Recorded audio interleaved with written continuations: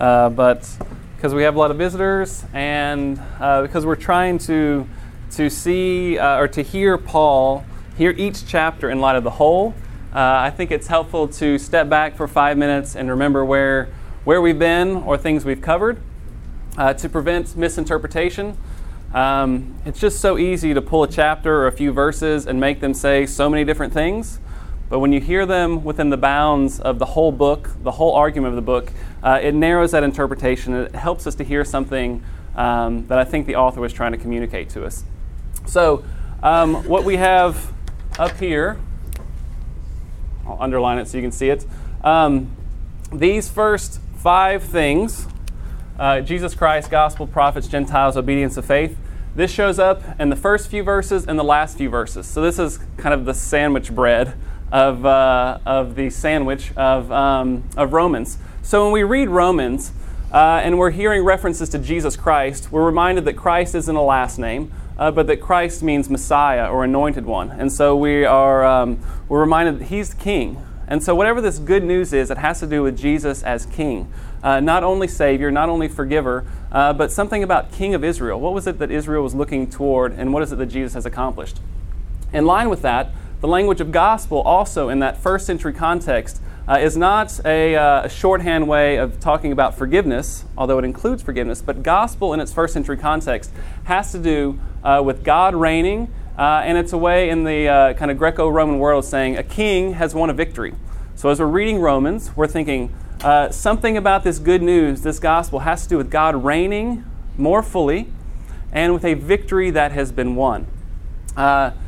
When Paul makes reference to the prophets, it reminds us that we don't read this by starting with Matthew and looking ahead, but we go back to Genesis. We look at that Old Testament story because Paul doesn't seem to be just pulling a few proof texts out of Isaiah or Malachi or wherever, but he sees what Jesus is doing as part of that larger story. So what does it mean to think of Jesus as king, particularly king of Israel that's fulfilling Israel's longing? What was it that Israel was longing for? They were longing for something that certainly includes forgiveness, but they were also longing for new hearts, this new covenant, restoration, peace, shalom, that kind of thing. And how does Jesus, what He has done, how does His victory and how does God reigning tie into all that? Further, what we often overlook is that Romans is dealing with this problem of Gentiles coming into a Jewish faith.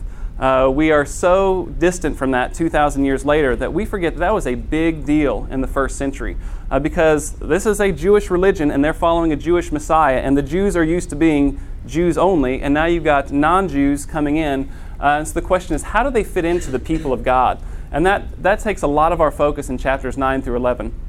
And another phrase that shows up at the beginning and end is this phrase, the obedience of faith. So however we understand the response of faith, we've got to hold this intention or recognize that faith implies obedience, or as I say here, faith assumes allegiance. Romans has no concept of a faith that is not a lived faith. A faith that's belief only is not Pauline faith. So what Jesus has accomplished, what we experience or participate in through faith is this kind of trust, this allegiance of giving ourselves to God. And then this final word that I want to highlight before I get us into Romans 6 is the language of righteousness. So some of you who are familiar with Romans may have heard something like verses 16 and 17 is the thesis of Romans. God's righteousness is revealed. And that's a great thesis for Romans, but we have to hear God's righteousness in its context. We too quickly hear God's righteousness being revealed as God making us right with regard to our sins. And then we stop there. But Romans is looking so much bigger than this. God's righteousness is Him, God doing right. So we're going to highlight this language of right. God doing right legally, we might say, with regard to sin. And so we get this in one side where God's wrath is revealed. He's going to deal with sin as it's meant to be dealt with. And sometimes there's a dark side to this, a shadow side, a punishment side. But there's also Him dealing right with those who are in Christ, who have experienced that forgiveness. So we're pretty familiar with the legal side, but what we don't often do is expand that and see what I'll call the holistic sense, the larger making things right with us as humans. And we'll get into that more in Romans 6. But one of those places is that famous verse, we've all sinned and fall short of the glory of God. Now, sometimes we hear fall short of the glory of God as something like, well, we are imperfect, or we've stumbled, or we've sinned. But glory of God language seems to be something more like we've fallen short of bearing the image of God. And bearing the image of God seems to be about vocation, about our calling. God has created humans not just so they can try to reside in this perfect state, but so that they might partner with Him in caring for creation and relating to one another. And so our falling short is less about the guilt of sin and more about us not being who we were created to be. So part of the good news is that we are more capable of being who we were meant to be. The cosmic side of this, you just get hints of this throughout, but things like creation is groaning and awaiting its redemption. That something about this victory that has been won is God is going to even make right the created world. So forgiveness, yes, but bigger than forgiveness. It's vocation. It's us being who we're meant to be. It's even the creation participating in this. And finally, there's a sense in which God is doing right with regard to His covenant with Abraham and Israel. He's going to give them land and settle them, and He's going to let them be a blessing to the nations. And they often don't do well at that. And so He's showing how He's partnering with Israel and Abraham and their descendants to be a blessing to the nation. And then even that promise of land might shift to the new heavens and new earth, which we might get to later. So that's background. And then I find chapter 6 a helpful, extra background before we dive into chapter 12. Chapter 12 is going to talk about the life we are called to live. What happens if you go straight to chapter 12 about the life you're called to live? It can feel like, oh, well, here's some extra burdens. Oh, now I got to do this stuff too?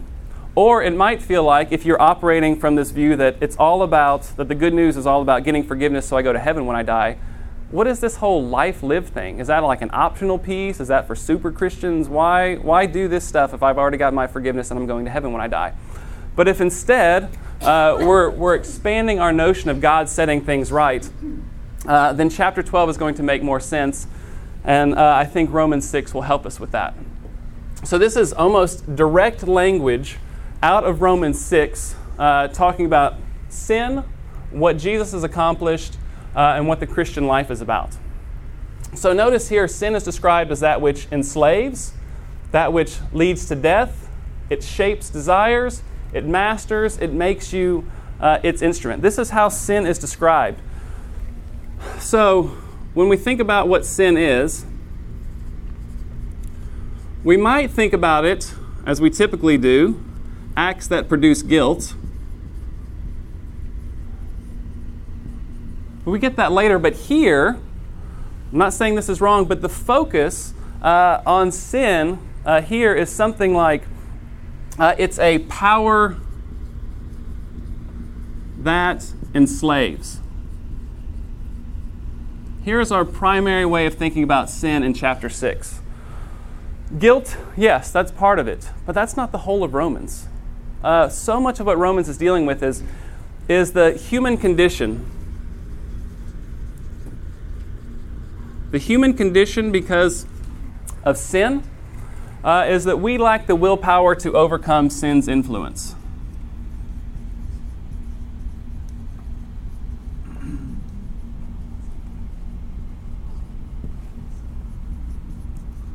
We lack the willpower to overcome sin's influence. We looked at this in chapter 7. That which I want to do, I cannot do. The good I want to do, I'm unable to do. That which I don't want to do, I end up doing. Why is that? It's because sin shapes us in ways we don't want to be shaped. One of the ways I try to demonstrate this with my freshmen, but it's kind of applicable to all ages and stages, I like to ask them, what is it that shapes your actions and your decisions? And they'll kind of work out a little list. Especially for freshmen, one of the most common responses is, what other people are going to think of me? And then I follow that up with a second question. What would you like to shape your actions and decisions? I think it's things like love and service and all that stuff. And what I want them to see is often their answer to what shapes their decisions and what they wish shape their decisions are different. And that difference points to this very thing that we aren't fully in control of what shapes us, that we are kind of enslaved by desires and influences that we are not strong enough on our own to deal with. Then chapter 6 talks about what Jesus has accomplished. And very important in this, as he's looking at, for instance, baptism, being united with him in his death and united with him in his resurrection. One of the powerful things in Romans 6 is that we see that this isn't just this separate transactional experience. It's not Jesus on the cross over here, achieving forgiveness for us over here. That's not period, end of the story.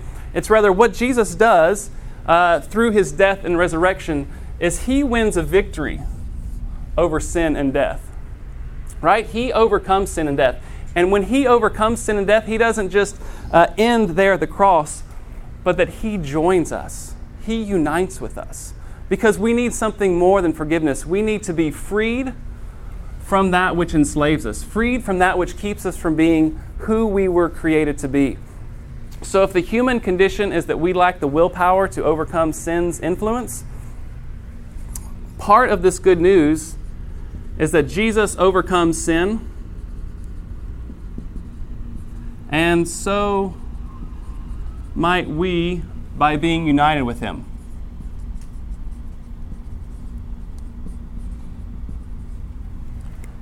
He's not a distant God. He's not a distant king or a distant Lord.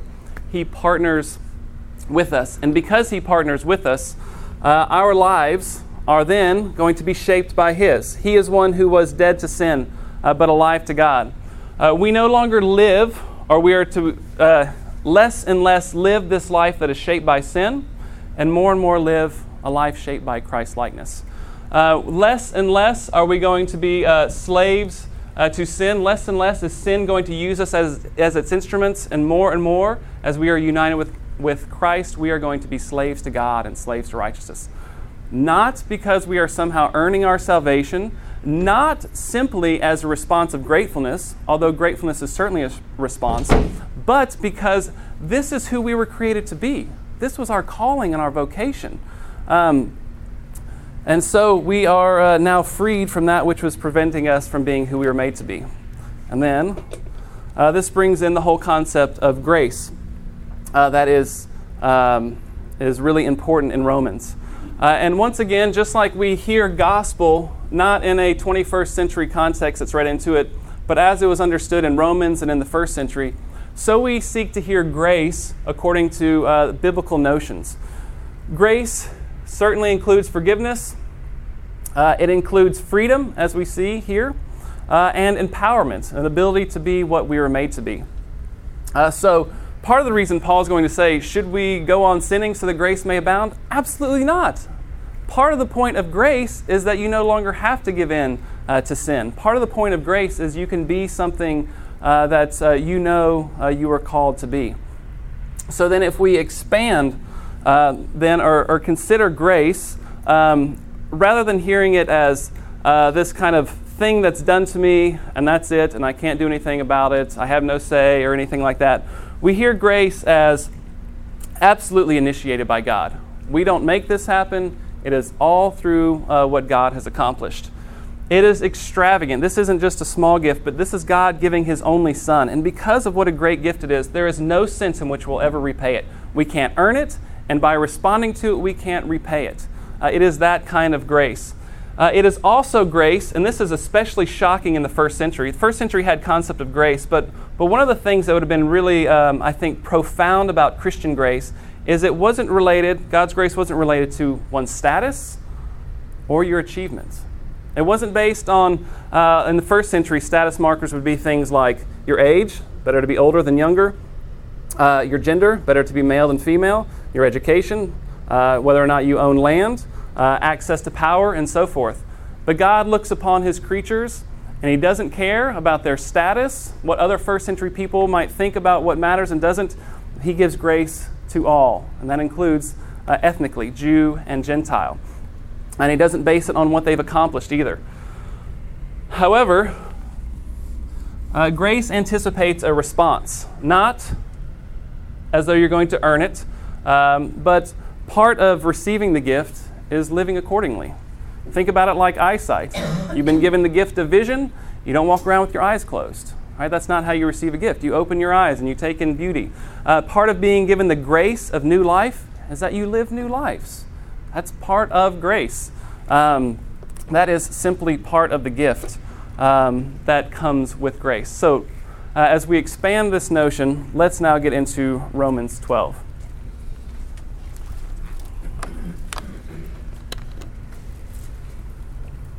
Josh, I guess you could have just done that. We wouldn't have had to have class. The last...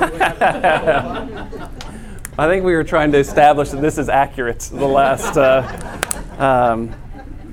Maybe we've gotten there. But so Romans 12, George helpfully reminded me that we could have also gotten here by going through chapters 9 through 11, which precede this. But it's sometimes hard for us as Gentiles to see how that whole conversation about Jew and Gentile coming together follows. But the idea is something like, help me get this right, George, but as Jew and Gentile come together into one new people, they have a calling to be something like the new Israel, the new priestly community. And so it's not surprising in chapter 12, part of being a priestly community is offering appropriate sacrifices. Okay, so chapter 12, here's a call to respond to grace, to respond to new life, to no longer let sin have mastery over us, to become who we were created to be.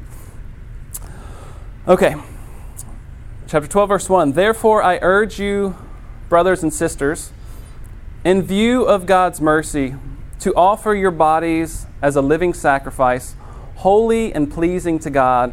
This is your true and proper worship.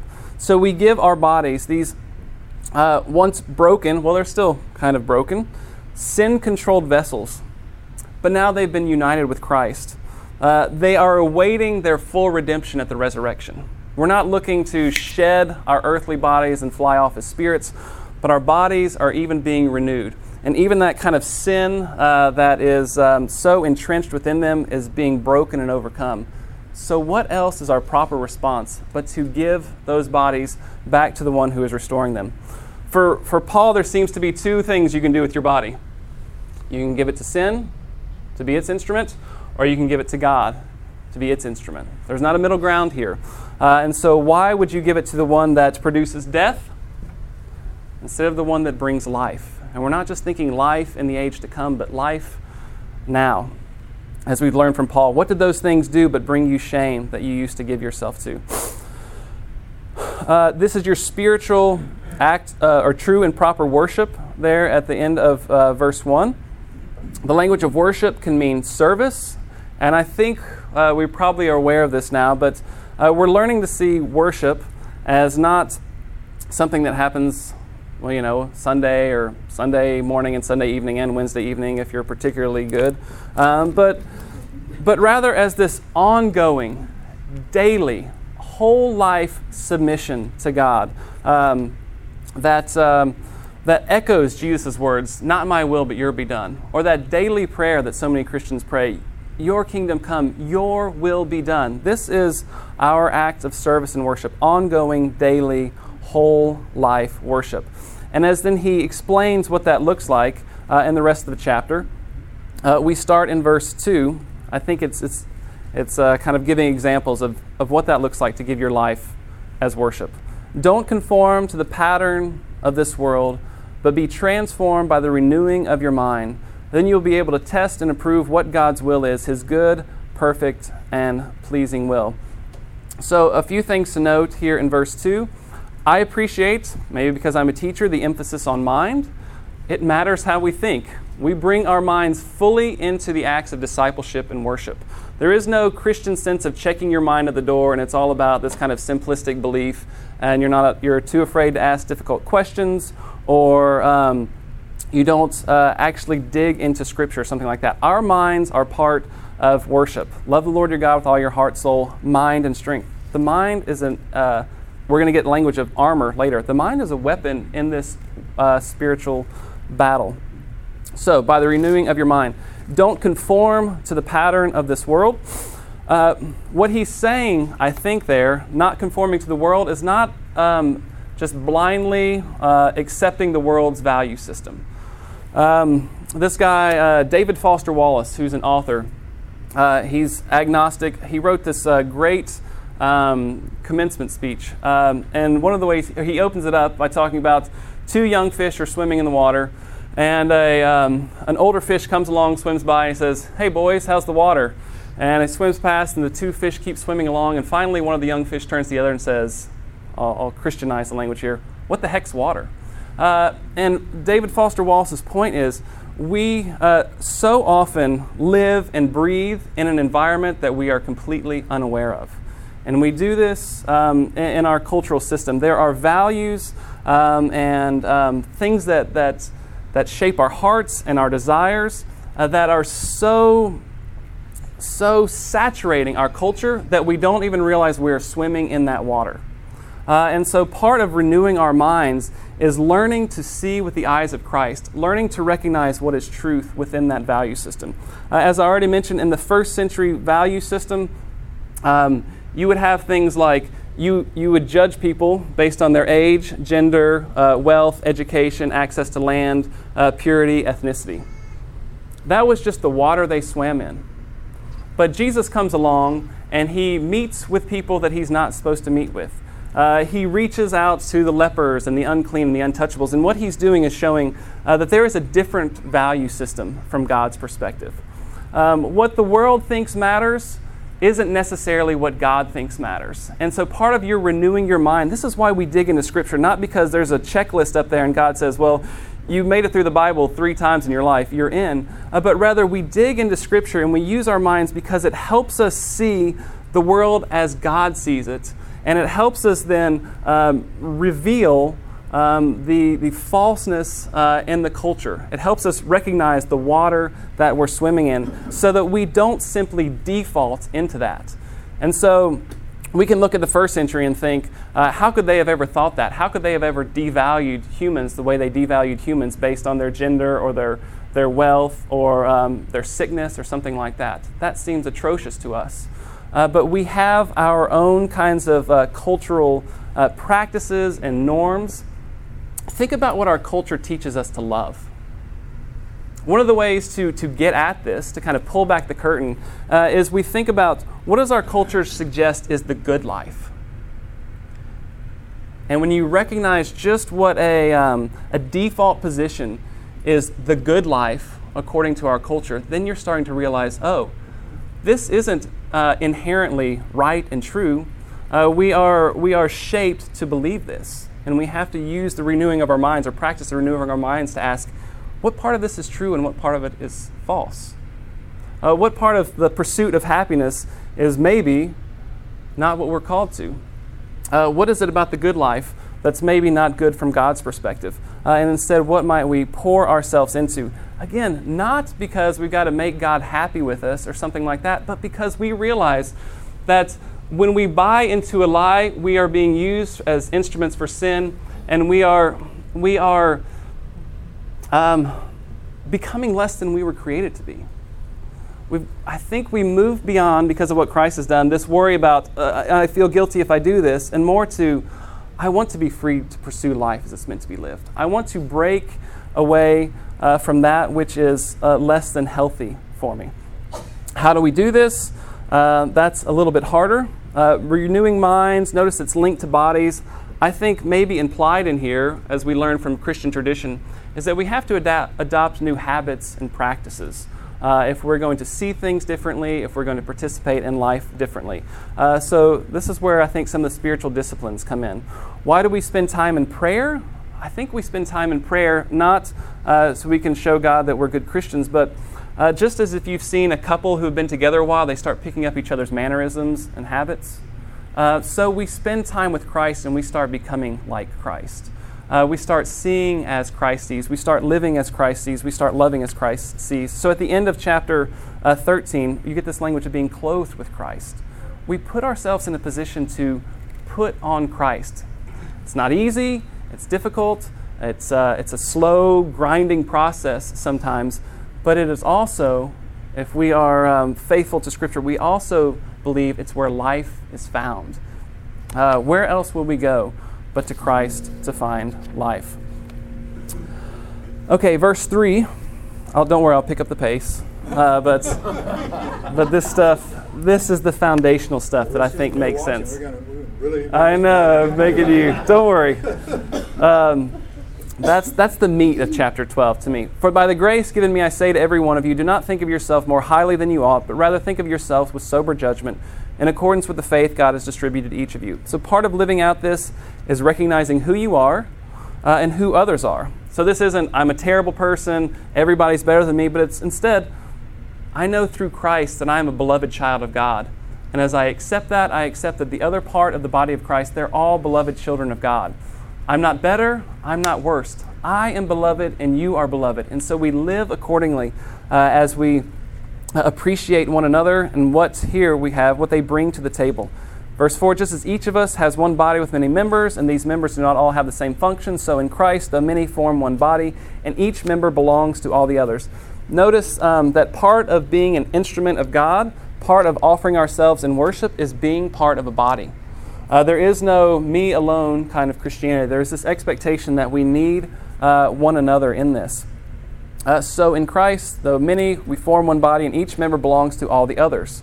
Verse 6, we have different gifts according to the grace given to each of us.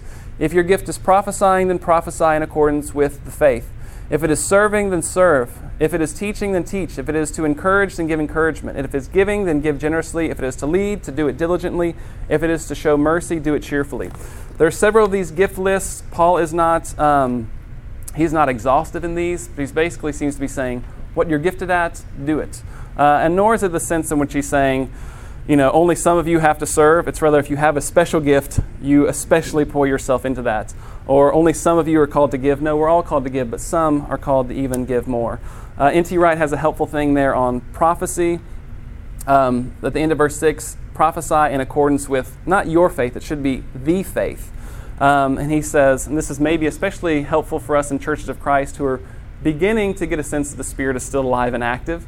Sometimes what happens is you kind of run too far and are like, well, everything then must be, the Spirit is kind of the end all of the conversation. I feel inspired by the Spirit to say this, therefore you can't say anything against it. That is not prophesying in accordance with the faith. It's instead, if you feel inspired, then you have a duty to think about how this does or doesn't align with the faith. And if it doesn't align with the faith revealed in Scripture, then maybe you got your signals mixed up a little bit. So this isn't you're the new prophet, you are speaking canonical words here. But it's often more about encouragement, speaking into a situation, so that we don't get these figures who think they have more authority than they ought to, which I think is a helpful corrective. So prophecy, yes. An unhealthy authority from it, no. Verse 9, love must be sincere. The Greek here is an upokritos, unhypocritical. I like that. Let your love be unhypocritical. As we get into Scripture, as we get into this description, unhypocritical love seems to get described in what follows. Often what we see is that love is not primarily about emotion, it's about action. So this isn't drum up some good feelings about others, because some of us are like me and you're really introverted and you only got good feelings for so many people. But you can still love even if you only got good feelings for so many people, because that doesn't make it hypocritical. Sincere love is, I think, loving without expectation that you're going to get something back from it. Or sincere love is loving without, how's this going to make me look? That's the lack of sincerity. It's not, do your emotions line up with your actions so much. It's more about motive, I believe. If we keep going, verse 10, be devoted to one another in love, honor one another above yourselves. So you have this, they're living in this renewed, not conforming to the world. And an honor-shame society like that, you don't honor the one below you, because that brings shame on you. Instead, what you seek to do is honor yourself, even at the cost of others. But when you're living in Christ, when you recognize the grace that's been done to you, not related to status or achievement, you don't live according to that standard. Instead, you operate differently. And this is what Jesus does, right? He washes the feet. We honor those, or they are called to honor those who might seem below them, even if that made them seem like social misfits. Verse 11, never be lacking in zeal, but keep your spiritual fervor serving the Lord. This is, I think, better translated. That second line, instead of keep your spiritual fervor, the Greek can be translated, be set on fire by the Spirit. The language of keep your spiritual fervor sounds like you got to keep a spiritual high all the time, which is impossible to stay on that mountaintop. You just can't do that. That Christian tradition is that we go through valleys and peaks. But be set on fire by the Spirit seems like it's saying, if you're going to live this out, you need to be united with Christ. You need to allow the Spirit of Christ to shape you and work in you. This doesn't happen by default. God's not going to manipulate you into this. But you allow Him to move you and shape you into this new reality. So I think that's a helpful corrective rather than saying always feel on fire. Verse 12, be joyful in hope, patient in affliction, faithful in prayer. Share with the Lord's people who are in need. Practice hospitality. Absolutely giving and generosity was so fundamental to the early church. And we have to recognize that should be fundamental for us. Bless those who persecute you. Bless and do not curse. Rejoice with those who rejoice. Mourn with those who mourn. Verse 15 reminds us that real empathy is difficult, but it's expected of us. Rather than giving quick, easy answers to people who are going through difficult times, sometimes we have to suffer alongside them. So I think it's okay, Lauren, if I share this. Lauren has had 2 miscarriages. The first one, I went for the quick fix. I didn't empathize. Did not do well. It was a bad experience, I think, for her and later for me. The second time, though, I learned, and it's a lot harder to empathize. It's a lot harder to sit with somebody in their suffering when all you want to do is fix it. You want to give them a quick answer, or this must be God's will, or something like, God works all things for good, blah, blah, blah. Because we're not willing to be kind of vulnerable and sit there in someone's pain. But Christ-like love is joining people sometimes in their pain without going to that quick fix. Because the quick fix is not about helping them. It's about keeping ourselves from getting too vulnerable and empathizing too much. Verse 16, live in harmony with one another. Don't be proud, but be willing to associate with people of low position. Do not be conceited. This is all pretty straightforward. Don't repay evil for evil. Be careful to do what is right in the eyes of everyone. If it is possible, as far as it depends on you, live at peace with everyone. Notice that language, as far as it is possible. I think our current Christian climate is to often seek peace, period, even sometimes at the cost of our convictions. Really, we got kind of 2 moves. One is don't care about peace. You're all about kind of throwing your convictions on people. And the other is, no, we don't want to go that way, so tolerance is the great virtue. The Christian way should find some way of having peace, but at the same time being faithful to their conviction. Those hard middle grounds is so often where we're called to. And I think it is vital, though, as part of our witness to Christ. 19, don't take revenge, my dear friends, but leave room for God's wrath, for it is written, it is mine to avenge, I will repay, says the Lord. So the idea isn't that we pretend like evil isn't evil. We say, oh, I guess it wasn't that bad, or this atrocity maybe is not bad, we're not going to do anything about it. Rather, we call evil evil. We recognize bad as bad, but we also recognize that God can deal with it. On a small level, I try to get my kids, when something is done, and one of them says, will you forgive me, to say not, it's okay, which is kind of like a way of saying no wrong was done, but rather, I forgive you. One acknowledges a wrong done, the other doesn't. We acknowledge wrong, we acknowledge evil and brokenness, but we also believe that God will deal with most of it. Verse 20, on the contrary, if your enemy is hungry, feed him. If he is thirsty, give him something to drink. In doing this, you will heap burning coals on his head. That might be a reference to shame. It might be picking up on an Egyptian proverb around the time that this proverb was written that has to do with repentance. Either way, our response is the Christ response. What Christ did is what we do, because we are being clothed with Christ in this new way of life. And this is summarized nicely in verse 21. Don't be overcome by evil, but overcome evil with good. This seems to be our primary calling as we follow Christ. So I have about 10 minutes in chapter 13, but to summarize this, what Christ did for us, we as the church are to do for others. And we can do so more and more if we will allow Christ's Spirit to reign in us. As we partner with Him to put to death the old sinful life and bring to life the new life in Christ. By the renewing of our minds, by offering our bodies to God through new habits and practices. All right, 10 minutes in chapter 13, which is good because it's talking about being subject to the state and state drawing the sword, and that's going to be a whole problem. And so I can limit it. Okay, chapter 13, 1 through 5. Let everyone be subject to the governing authorities, for there is no authority except that which God has established. The authorities that exist have been established by God. I'm sorry I read fast. I've been listening to audiobooks at like 2 times speed, and Lauren keeps saying, when you read to the children, you're reading like your audiobooks. And so I apologize.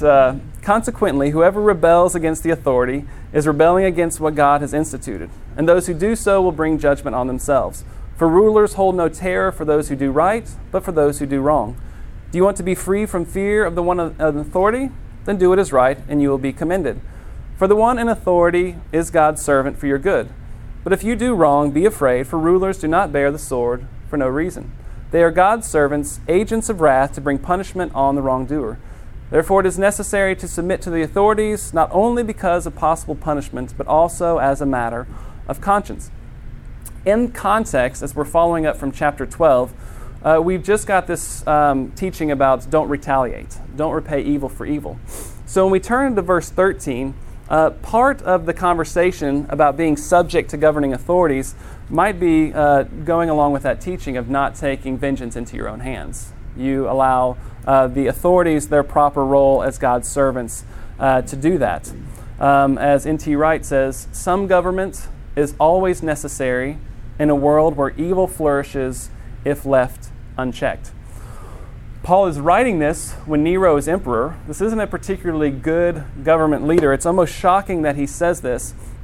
But what we pick up from elsewhere in Scripture, this is why we can't proof text. If you proof text this, pull chapter 13, verses 1 through 5 out of context, what you hear is something like Christians should be in blind subjection to whatever ruling authority there is. But when you read it in the larger canon, when you read it in context, you realize that's not what he's saying. It's mostly about taking vengeance, it seems to be. Notice that Peter and John, when they're told to be quiet, back in Acts, they say no. When Paul is told he's going to be let go, I forget where he's at, he says, oh no, you hit a Roman citizen. You're going to be escorting me out of here. It's not this complete subjection with no say and no response from a canonical perspective. As Karl Barth, great theologian, says, blind subjection, we can safely say, is entirely unknown in the Bible. I think, one, as I've already said, it's about the context of vengeance. Two, when you look at the reasons that the authority might unsheathe the sword, it often seems to be those kind of crimes or activities that Christians have no business participating in anyway. So I don't think he's saying whatever the government says you get on board with, but rather often the kinds of things that you're not supposed to be a part of, that Christians shouldn't be doing anyway, the things that the government says no to, they're no for Christians as well. Your freedom in Christ doesn't mean you're freed from all rule and authority. So again, not blind subjection, something more going on here. Now this verse 4, rulers don't bear the sword for no reason, brings up the idea of Christians involved in war and violence. And so let's spend about 5 minutes on that. Notice what might seem to be a tension. Chapter 12:21, overcome evil with good. Chapter 13:4, rulers bearing the sword as God's servant. As I see this, it seems to me that as Paul is writing in the first century context, he's not writing to 21st century Americans, he is focusing on the church's role, as here, overcoming the evil with good, and the role of the pagan authorities, which to me is something like restraining evil with the sword at times.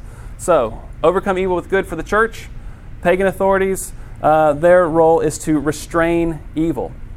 The question comes in, though, is there a place for the church, for people in the church, to participate with the work of the governing authorities in restraining evil in that way? Or should the church only be about overcoming evil with good, and so they leave the sword, they leave coercion to the governments, and churches aren't to participate in that? maybe a case study for this, and this is only going to be brief, but I want to give you two sides of how we think about Christians in military service.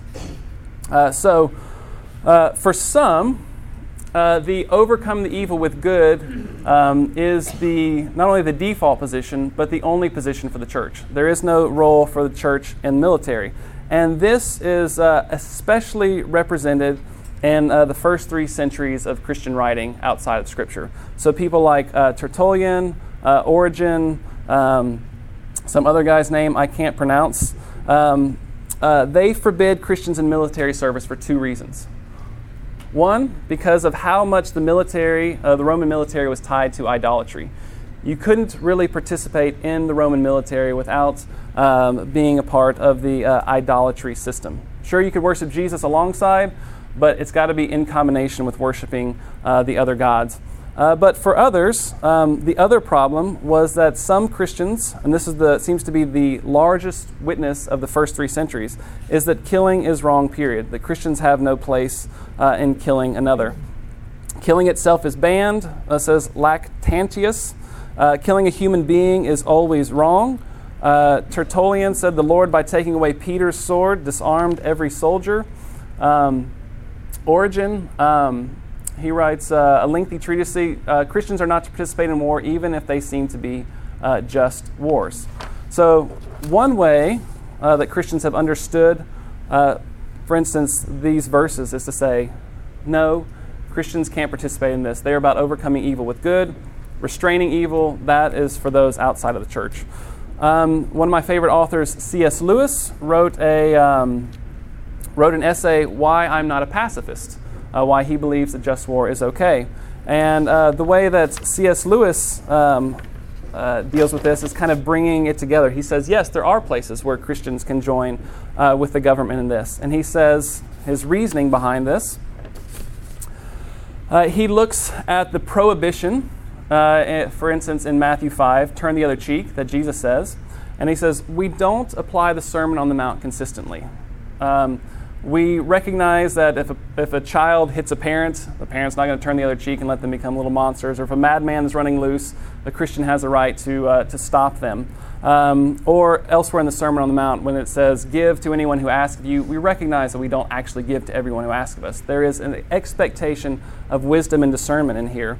And C.S. Lewis says, when we look at the first century context, it's mostly about personal retaliation, which we are not to be involved in. We don't involve ourselves in personal retaliation. This is not about joining the government in appropriate restraining of evil. He says Jesus and John the Baptist both had commendable words to a centurion with no other qualifying comments about them no longer in that role. Moreover, he says, when we look at Christian tradition beyond the first 3 centuries, Catholic, Anglican, very much in the Protestant tradition, there are times when war is justified. So to bring this together, rather than solving this problem of are we only about overcoming evil with good, or can we partner in restraining evil in this way, one author has said, regardless of where you fall on this, the Christian view is that our primary responsibility is overcoming evil with good. That we have got to be wary of quickly joining with the sword and with violence as a means to solve problems. That regardless of where you stand as a Christian, you either see violence as not an option or as a last option. And what that means is that wherever you fall in this, Christians are often in a different category than the rest of the world. So rather than focusing on our differences in this, we focus on the sense that we are called to largely embody Christ in all our actions and all our practices. And the only difference is that the just warrior thinks that there are places where violence might be appropriate. Hold on a second. I got like 2 minutes. Please give me 2 minutes to finish. You don't, do you? Okay. I know. This guy. All right, let me get through this and then we can talk after, okay? I know you always want to talk after, but... Yes, because I got to get through. When you come up and you need to discuss something, my comment was 2 minutes. Okay. Cut me off religiously. All right, let me go to verse 11.